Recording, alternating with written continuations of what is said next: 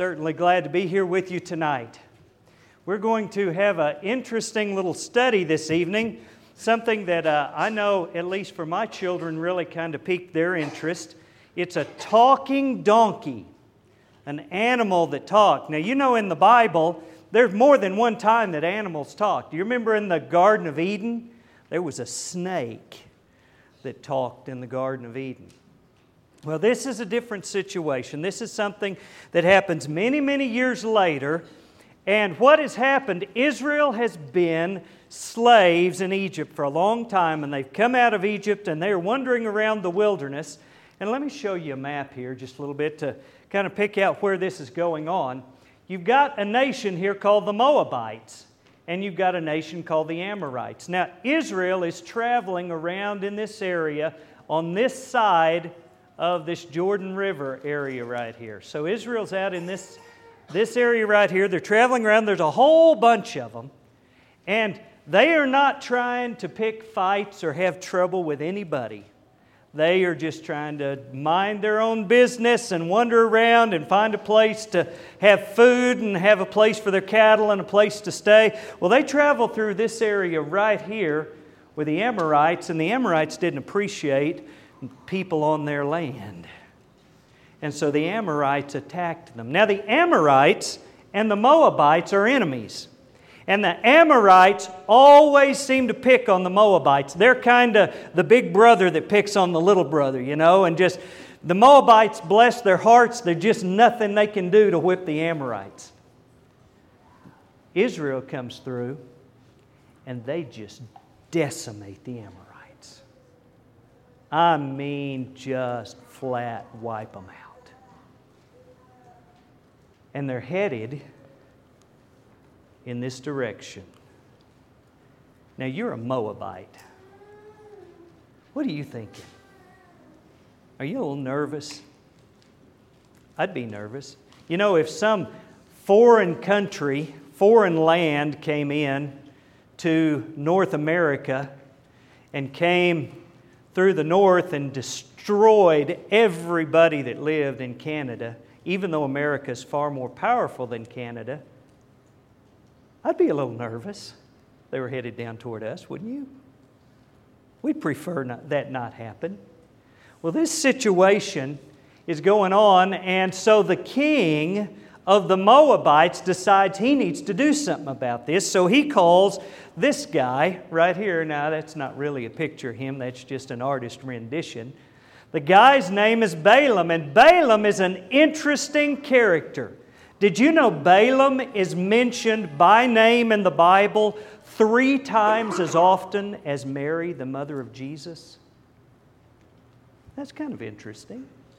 Balaam is mentioned repeatedly throughout the entire Bible. From this point on, he's mentioned over and over and over. He's a character that I believe God wants you and I to learn something from this fella.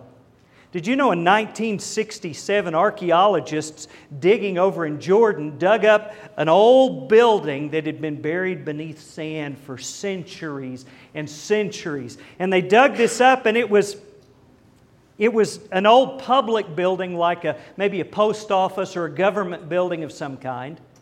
And on the wall they had a saying that was engraved on that wall. Now, I've said some things that I've heard people quote sometimes, maybe out of context, to get a laugh about something I've said. But they hadn't put anything that I've ever written up on a wall. Because I'm just, maybe it makes Facebook in my daughter's post or something, but it's not that impressive, the stuff that I have to say normally. They found inscribed on this wall a saying from Balaam, the son of Beor, inscribed on this government wall. They found it in 1967. You can go online and see pictures of it. This guy was an important, powerful, well-known man. I want to tell you who he was. If you back up in the story in the Bible a little ways, you know who Abraham was. Abraham's father was a guy named Terah. And Terah had 3 sons. One was Abraham, one was Nahor, and one was Haran. And those three sons are all important in this story that we're going to learn tonight. Because you see, Abraham had a son named Isaac, who had a son named Jacob. God changed Jacob's name to Israel, and his descendants were known as the Israelites. They're the people who just destroyed the Amorites and are headed down to the land of Moab. He had a brother, Abraham did. And that brother had a son named Lot. Now, you've read about Lot if you've read your Bible. You know how Lot went down to Sodom and Gomorrah and ended up just getting out of there barely with two of his daughters. And it was a very difficult situation for Lot. Lot had a son named Moab. And guess who Israel is fixing to have conflict with? The king of the nation of Moab is a guy by the name of Balak. And I know there's a lot of names in this, and I don't expect you necessarily to remember all these names when we're done. I just want you to have the idea of what's going on here. So really, the Israelites and the Moabites are relatives. They're like second or third cousins or fourth on down the line a ways. There's another brother, though. This brother, Nahor, had a son named Laban. Now, if you recognize the name Laban, this guy right here, Jacob, married Laban's daughters. That was his uncle. Laban was his uncle, you see. Laban had a son named Beor. Beor was the cousin of these people over here. Beor had a son whose name was Balaam. And that's the guy we're talking about.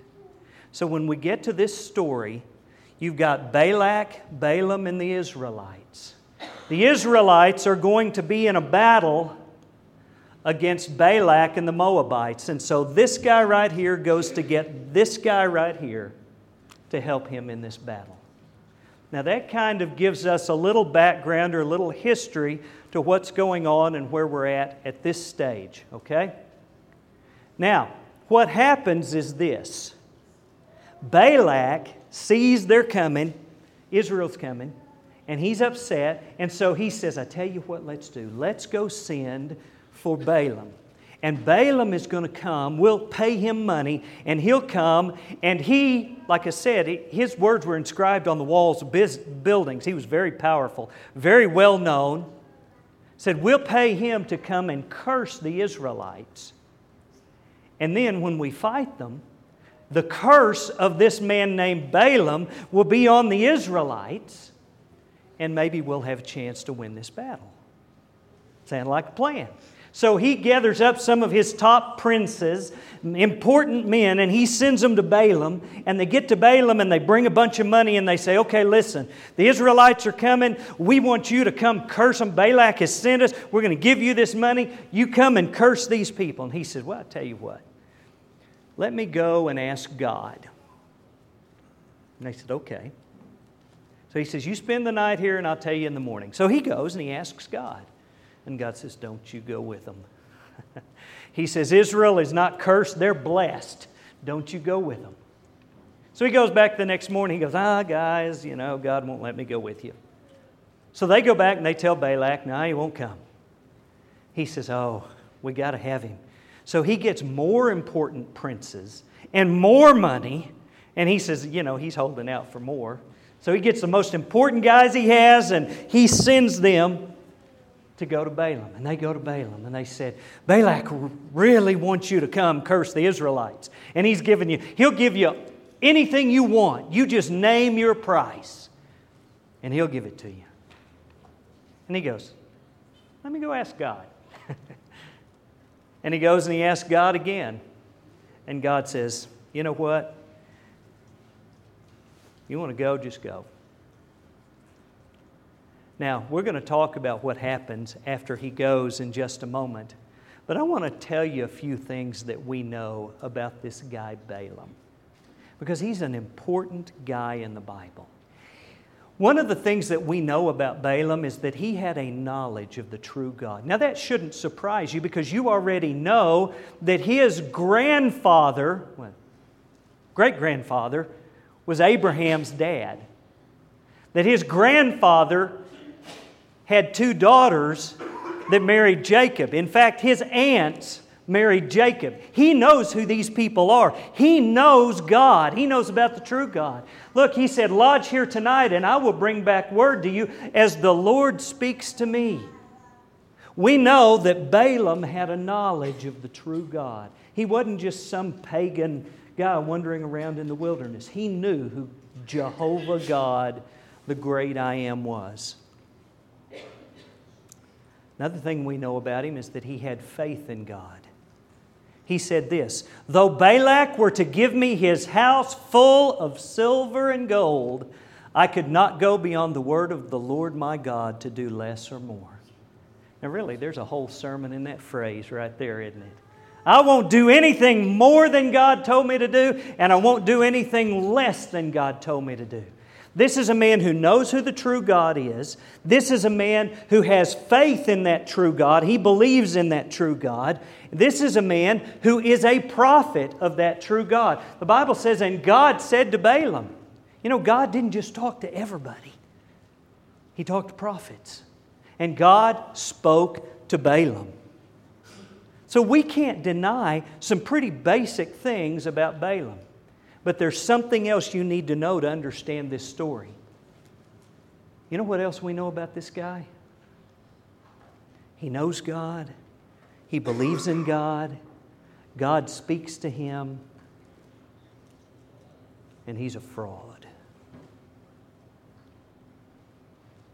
Balaam, the son of Beor, the soothsayer. That's how he was described in the book of Joshua. Inspired by the Holy Spirit. Do you know what a soothsayer is? A soothsayer is a fraud. It's somebody who pretends to have mystical powers, and they don't. You know what he did with those people from Balak, those princes?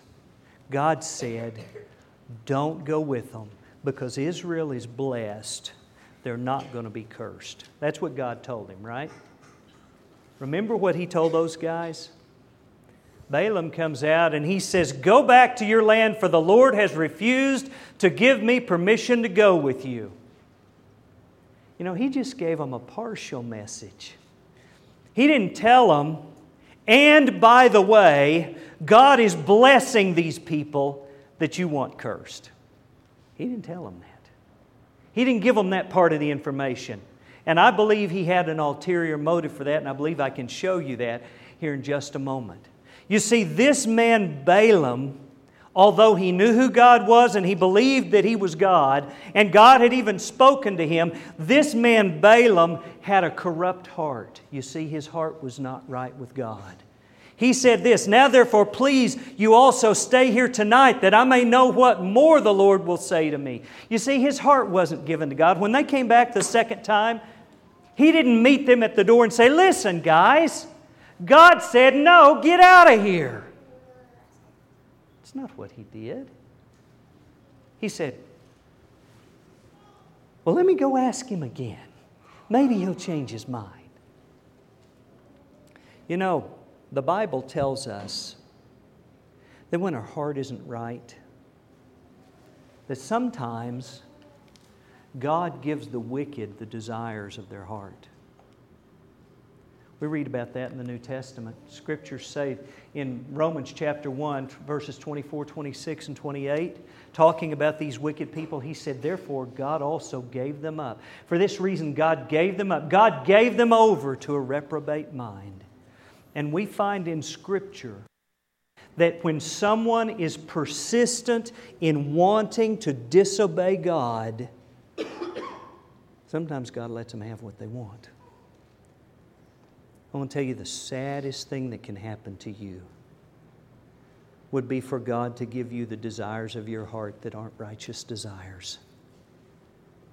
That's what happened with Balaam, though. God said this. God came to Balaam at night and said to him, "If the men come to call you, rise and go with them, but only the word which I speak to you, that you shall do." I've told quite a few stories about my son, my kids. That's one of the bad things about being a preacher's kid, is you're just sermon illustrations all your life. One of the things that kids do, those of you who are parents know, is sometimes they just ask and ask and ask and ask and ask and ask again and ask again and ask again. And finally, after a while, you just get tired of saying no, and you go, "Fine. Go ahead." It's not that you really want them to have an extra bowl of ice cream tonight. It's just, they want it so bad, and they just keep asking and keep asking. And you say, "Fine, that's what you're going to get." God gives Balaam the desire of his heart, so Balaam decides to go. So Balaam rose in the morning, saddled his donkey, and went with the princes of Moab. Then God's anger was aroused because he went. Now this is where the story gets really interesting for young folks, because this guy has a pet donkey. Would you like to have a pet donkey? That'd be fun to have a pet donkey, wouldn't he? Yeah? He had a pet donkey, and he rides on this donkey. And let's read what happens here. It says, "Then the angel of the Lord went further and stood in a narrow place where there was no way to turn either to the right hand or to the left. And when the donkey saw the angel of the Lord, she lay down under Balaam. So Balaam's anger was aroused, and he struck the donkey with his staff." Now let me tell you what's going on here. They take off. Balaam is riding on his donkey. And God sends an angel, and this angel has a sword. And this angel is going to kill Balaam. And they're riding along, and this donkey can see this angel. Now, I remember as a kid hearing this story and wondering if donkeys can see angels. I don't know if they all can or not. I know this one could. It could see the angel. And this donkey sees this angel, and they're riding down the trail, and I imagine it was a little choppy ride on a donkey, and all of a sudden this donkey just heads out into the middle of the field, and Balaam is mad as a snake, and he's, "You stupid donkey," and I'm paraphrasing here, but he said, "Get back on the road," and he beats on him a little bit and gets the donkey back on the road, and off they go. So the angel goes down to a place where there's not a whole lot of room on the road. There's stuff on either side, rocks and cliffs and stuff. They're riding along, and there's the angel, and the donkey sees the angel again, and he tries to get over to the side where the angel can't hit Balaam, and he crushes Balaam's foot, like right up against that. That would hurt. This made Balaam so mad he couldn't stand it. Stupid, stupid animal. Now, we taught my kids stupid's not a good word to say. I probably shouldn't say it while I'm preaching, should I? But Balaam's mad at this donkey. The angel goes down, and then he stops in a spot where there's no way to get through. And they're riding along, and all of a sudden the donkey sees this angel, and it just stops and plops flat down in the middle of the road. Balaam's anger was aroused, and he struck the donkey with his staff. Now, he had a staff. That's a big, long stick. And he just starts beating on that donkey and beating on that donkey. And you know what happened next? Then the Lord opened the mouth of the donkey, and she said to Balaam, "What have I done to you that you've struck me these 3 times?" Now, this guy is mad. He's so furious and angry. He's beating on this donkey, and God lets the donkey talk to him. And the donkey says, "Hey, what have I done to you for you to be beating on me these 3 times? Now, you got to wonder about his state of mind here, because he doesn't go, "Ooh, the donkey's talking." That's what I would do. Not him. He starts talking back to the donkey. And he says this. Whoa. I don't guess it shows here on my screen what he says. He says, "I do well to be angry with you, because these 3 times you have not done what you're supposed to do. You went out in the field, you crushed my foot, and now you sat down."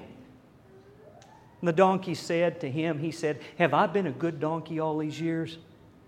And he said, "Yeah, you've been a good donkey all these years." And then the Bible says that God opened Balaam's eyes, and he saw the angel of the Lord standing in the way with his drawn sword in his hand. And I was running through these slides before services just to make sure it would work. And got to this, and one of the young ladies, I don't remember which one of them it was up here. It was you. And she said, "Man, that's a pretty angel." It's a pretty angel, except he's got a sword in his hand. And if he's coming after you, that wouldn't be so pretty. That would be frightening. When Balaam sees that, God said, "Behold," or the angel said, "Behold, I've come out against you," or come out to stand against you, because your way is perverse before me. Now, when I read this, the angel says, I came out here to kill you because you're doing wicked. And when I read this, I can remember as a child being a little puzzled like this, because it seems strange that God would tell him it's okay to go and then send an angel out there to kill him for going. I mean, doesn't that seem a little bit strange to you that God would do that? Why would God do something like that? Well, you see, it's puzzling if we just read the narrative here in Numbers chapters 22, 3, and 4. But the rest of the story is filled in other places in the Bible. And we can learn a lot about what's going on when we go and we read the rest of the story. Do you know why Balaam was going? Was Balaam going because he wanted to serve God? Was Balaam going because he was sent on this mission to do what God wanted him to do? You know why Balaam went? Balaam went because he wanted honor and money. That's the reason Balaam went. Somebody says, "Well, I didn't see that in that story, preacher. How do you know that's what he wanted?" I know that's what he wanted because the Bible tells us that's what he wanted in the book of Jude. It says, "Woe to them, for they have gone in the way of Cain. They have run greedily in the error of Balaam for profit and perished in the rebellion of Korah." They ran greedily in the error of Balaam. What do you imagine that was? Well, look at this passage. It said, "Though Balak were to give me his house full of silver and gold." You remember when Balaam said that? Why do you think he brought that up? That was the time they came and God said no. And he said, "If Balaam was to give me all his house full of silver," why is he thinking about silver and gold? You know good and well why he's thinking about silver and gold. Because this guy is greedy and he wants honor. He wants his pride to be lifted up. He wants people to think he's some kind of big man. And he wants money. In fact, the Bible tells us this. It said they had not, this is in Nehemiah, they had not met the children of Israel with bread and water, but hired Balaam against them to curse them. Did you know they went ahead and paid Balaam?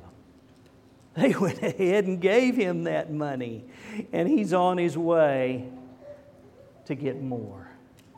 That's his goal. That's his plan. In fact, here in the New Testament, he says this, 2 Peter, "But these, like natural brute beasts, made to be caught and destroyed, speak evil of the things they do not understand, and will utterly perish in their own corruption, and will receive the wages of unrighteousness." Now, let's stop right there before we go to the next slide. Does that sound like a nice guy to you?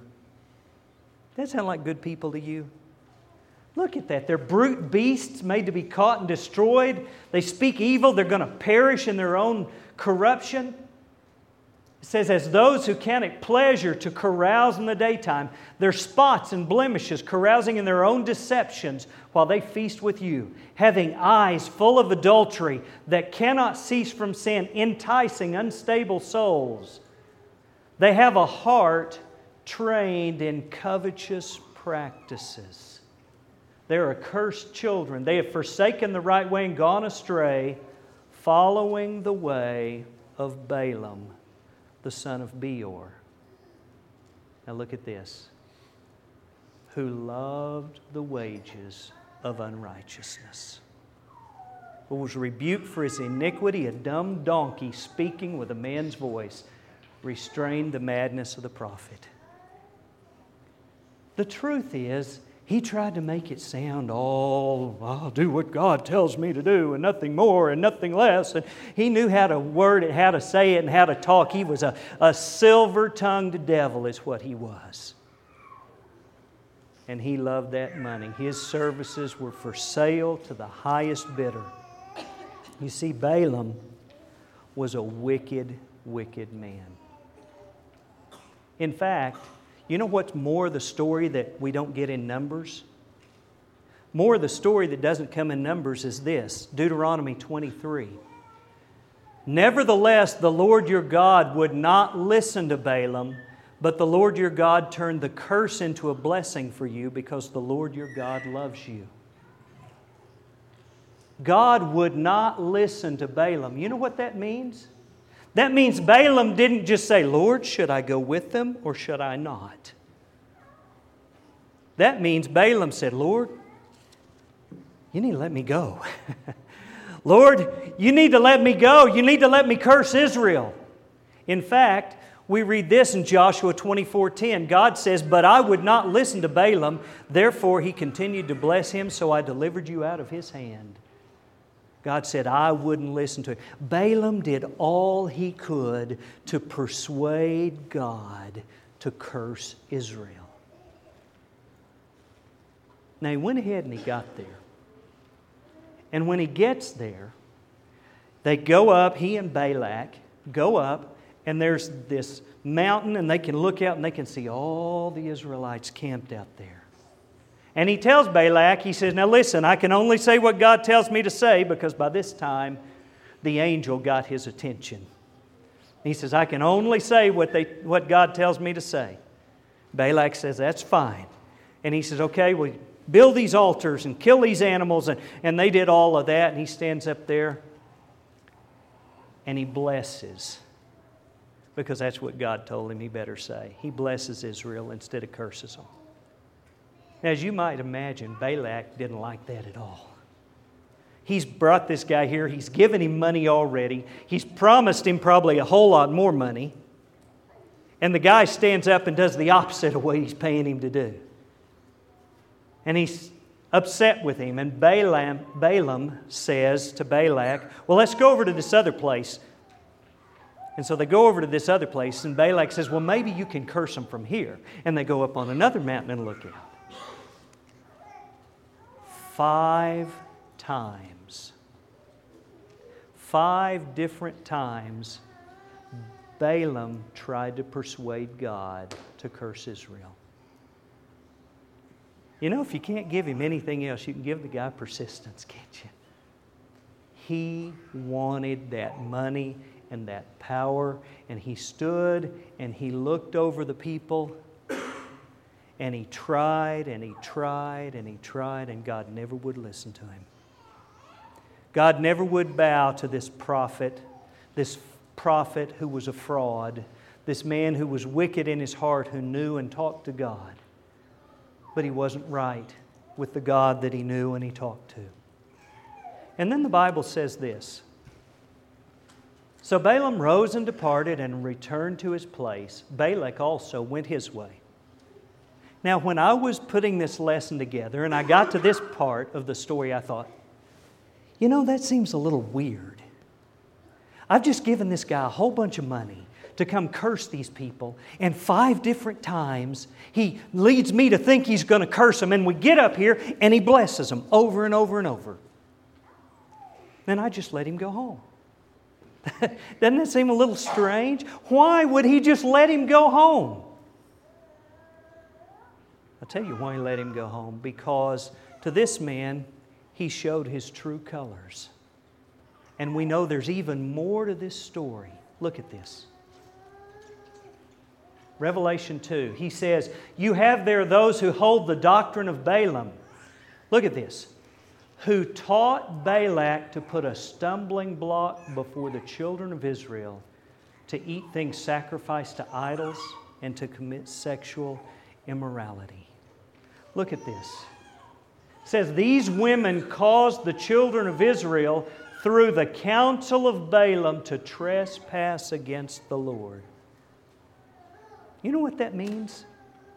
That means that after all of his efforts to curse Israel failed, you know what he did? He said, come here, Balak. Here's how you handle this. And this guy was shrewd.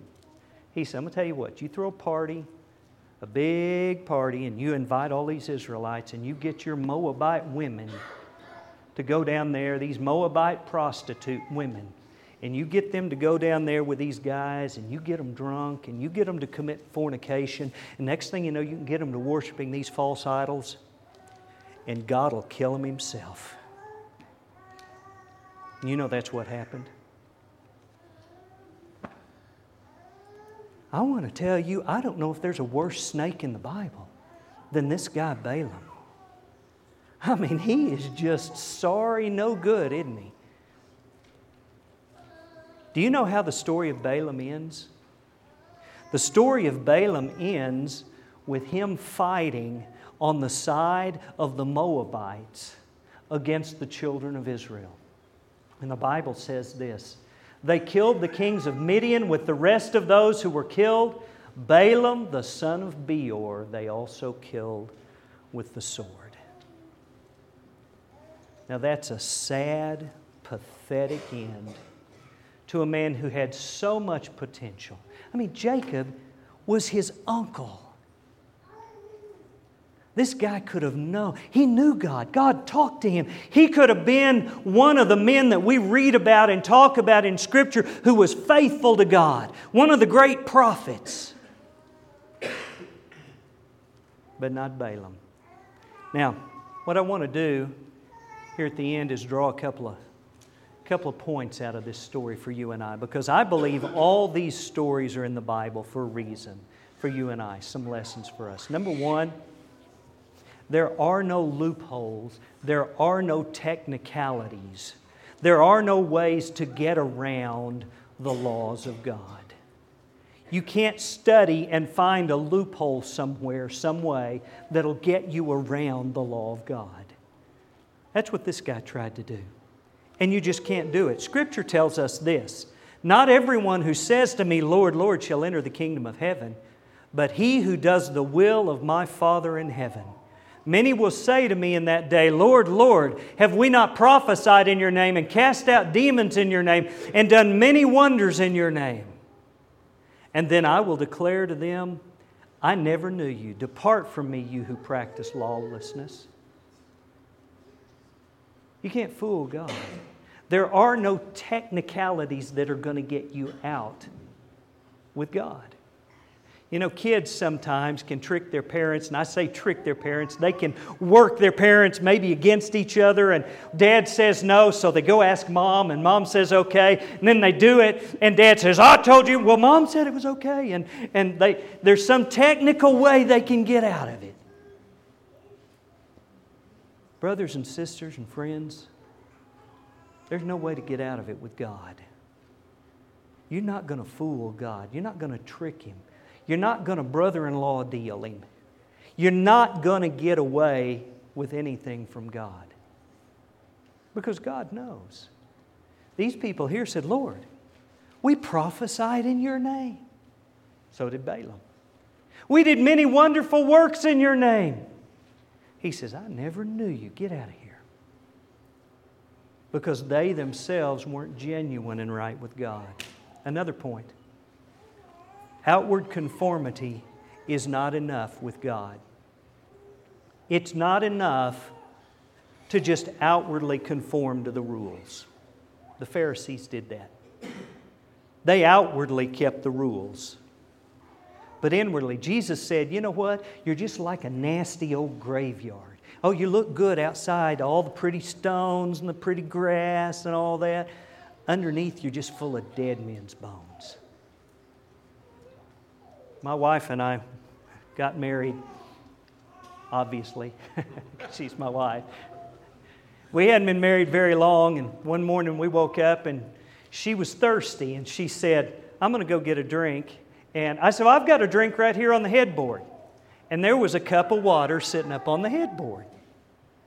And so I grabbed that cup of water and I handed it to her, and she went to take a drink, and she went and just spit it out all over the bed and everything. I said, "What are you doing?" She said, "Oh, that's nasty."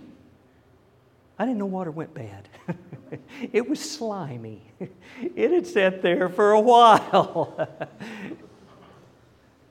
But you know, on the outside of the cup, it looked just fine. If the outside of the cup would have been nasty when I handed it to her, she'd have never taken a drink. Outward conformity may make you look good to everybody else.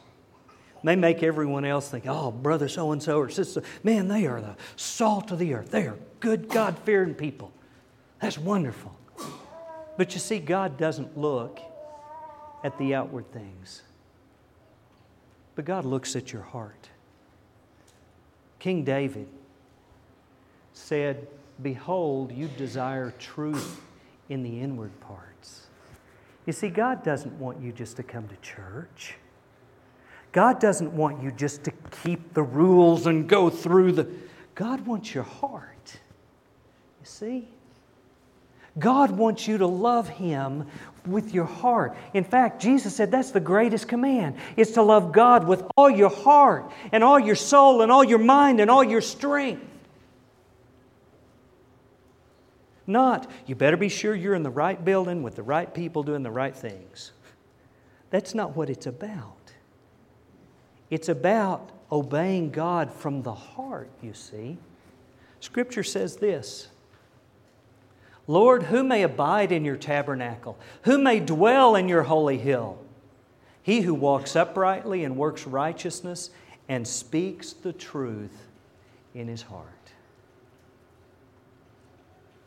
I want to tell you, I want to ask you, look at your heart. You may fool other people around you, but you don't fool God. Look at your heart. Are you wholehearted with Him?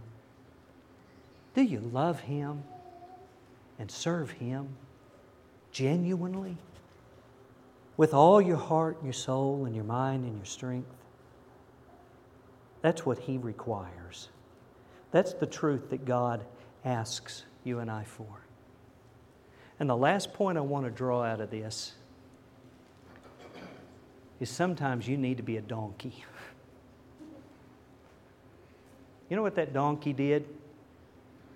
That donkey took a beating to try to save Balaam. Didn't he? You know, after he went out in that field that first time and Balaam took that stick to him, and they're riding up the next time and he's fixing to get over and crush Balaam's foot, do you think that donkey doesn't know what's going to happen? He knows what's going to happen.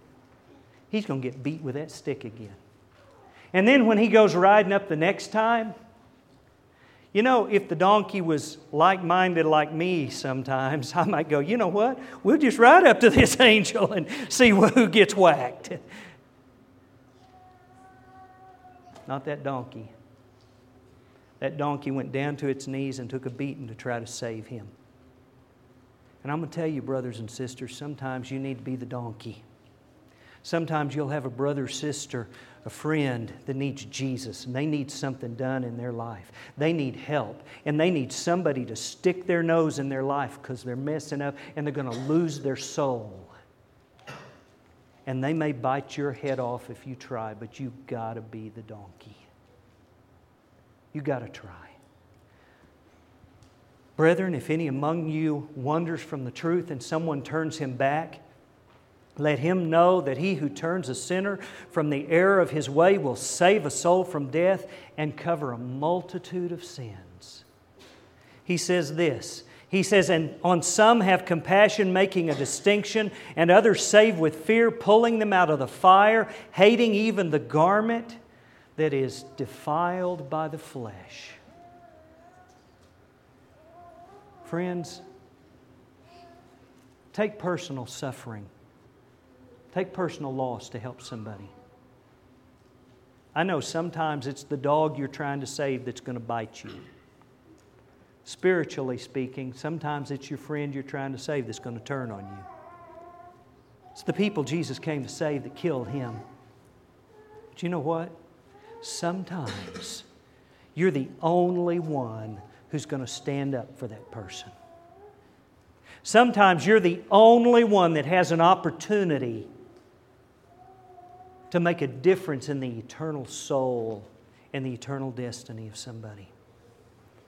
And if you got to take your lumps to do that, if you love somebody, you're just going to do it. So, as we close tonight, in conclusion, I want to remind you, from this story we learn you can fool people, but you can't fool God. Outward conformity is not enough. And sometimes you got to be a donkey. Now, for the invitation. The invitation is this. I want to ask you to look in your life and in your heart. Are you trying to fool people? Don't. Scripture says confess our sins one to another. You see, the thing is, God already knows. So confessing it, it's not hidden. God already knows. Are you just conforming outwardly just so people won't be a donkey to you? Don't do that. Get your heart in line with God. Do you know somebody who needs you to stick your nose in their life and try to help them? Do it. Take that risk. Be willing to take whatever sacrifice it calls from you. If you need the prayers of the church or the help of the church in any way spiritually, we offer that invitation if you will make that need known while we stand and sing.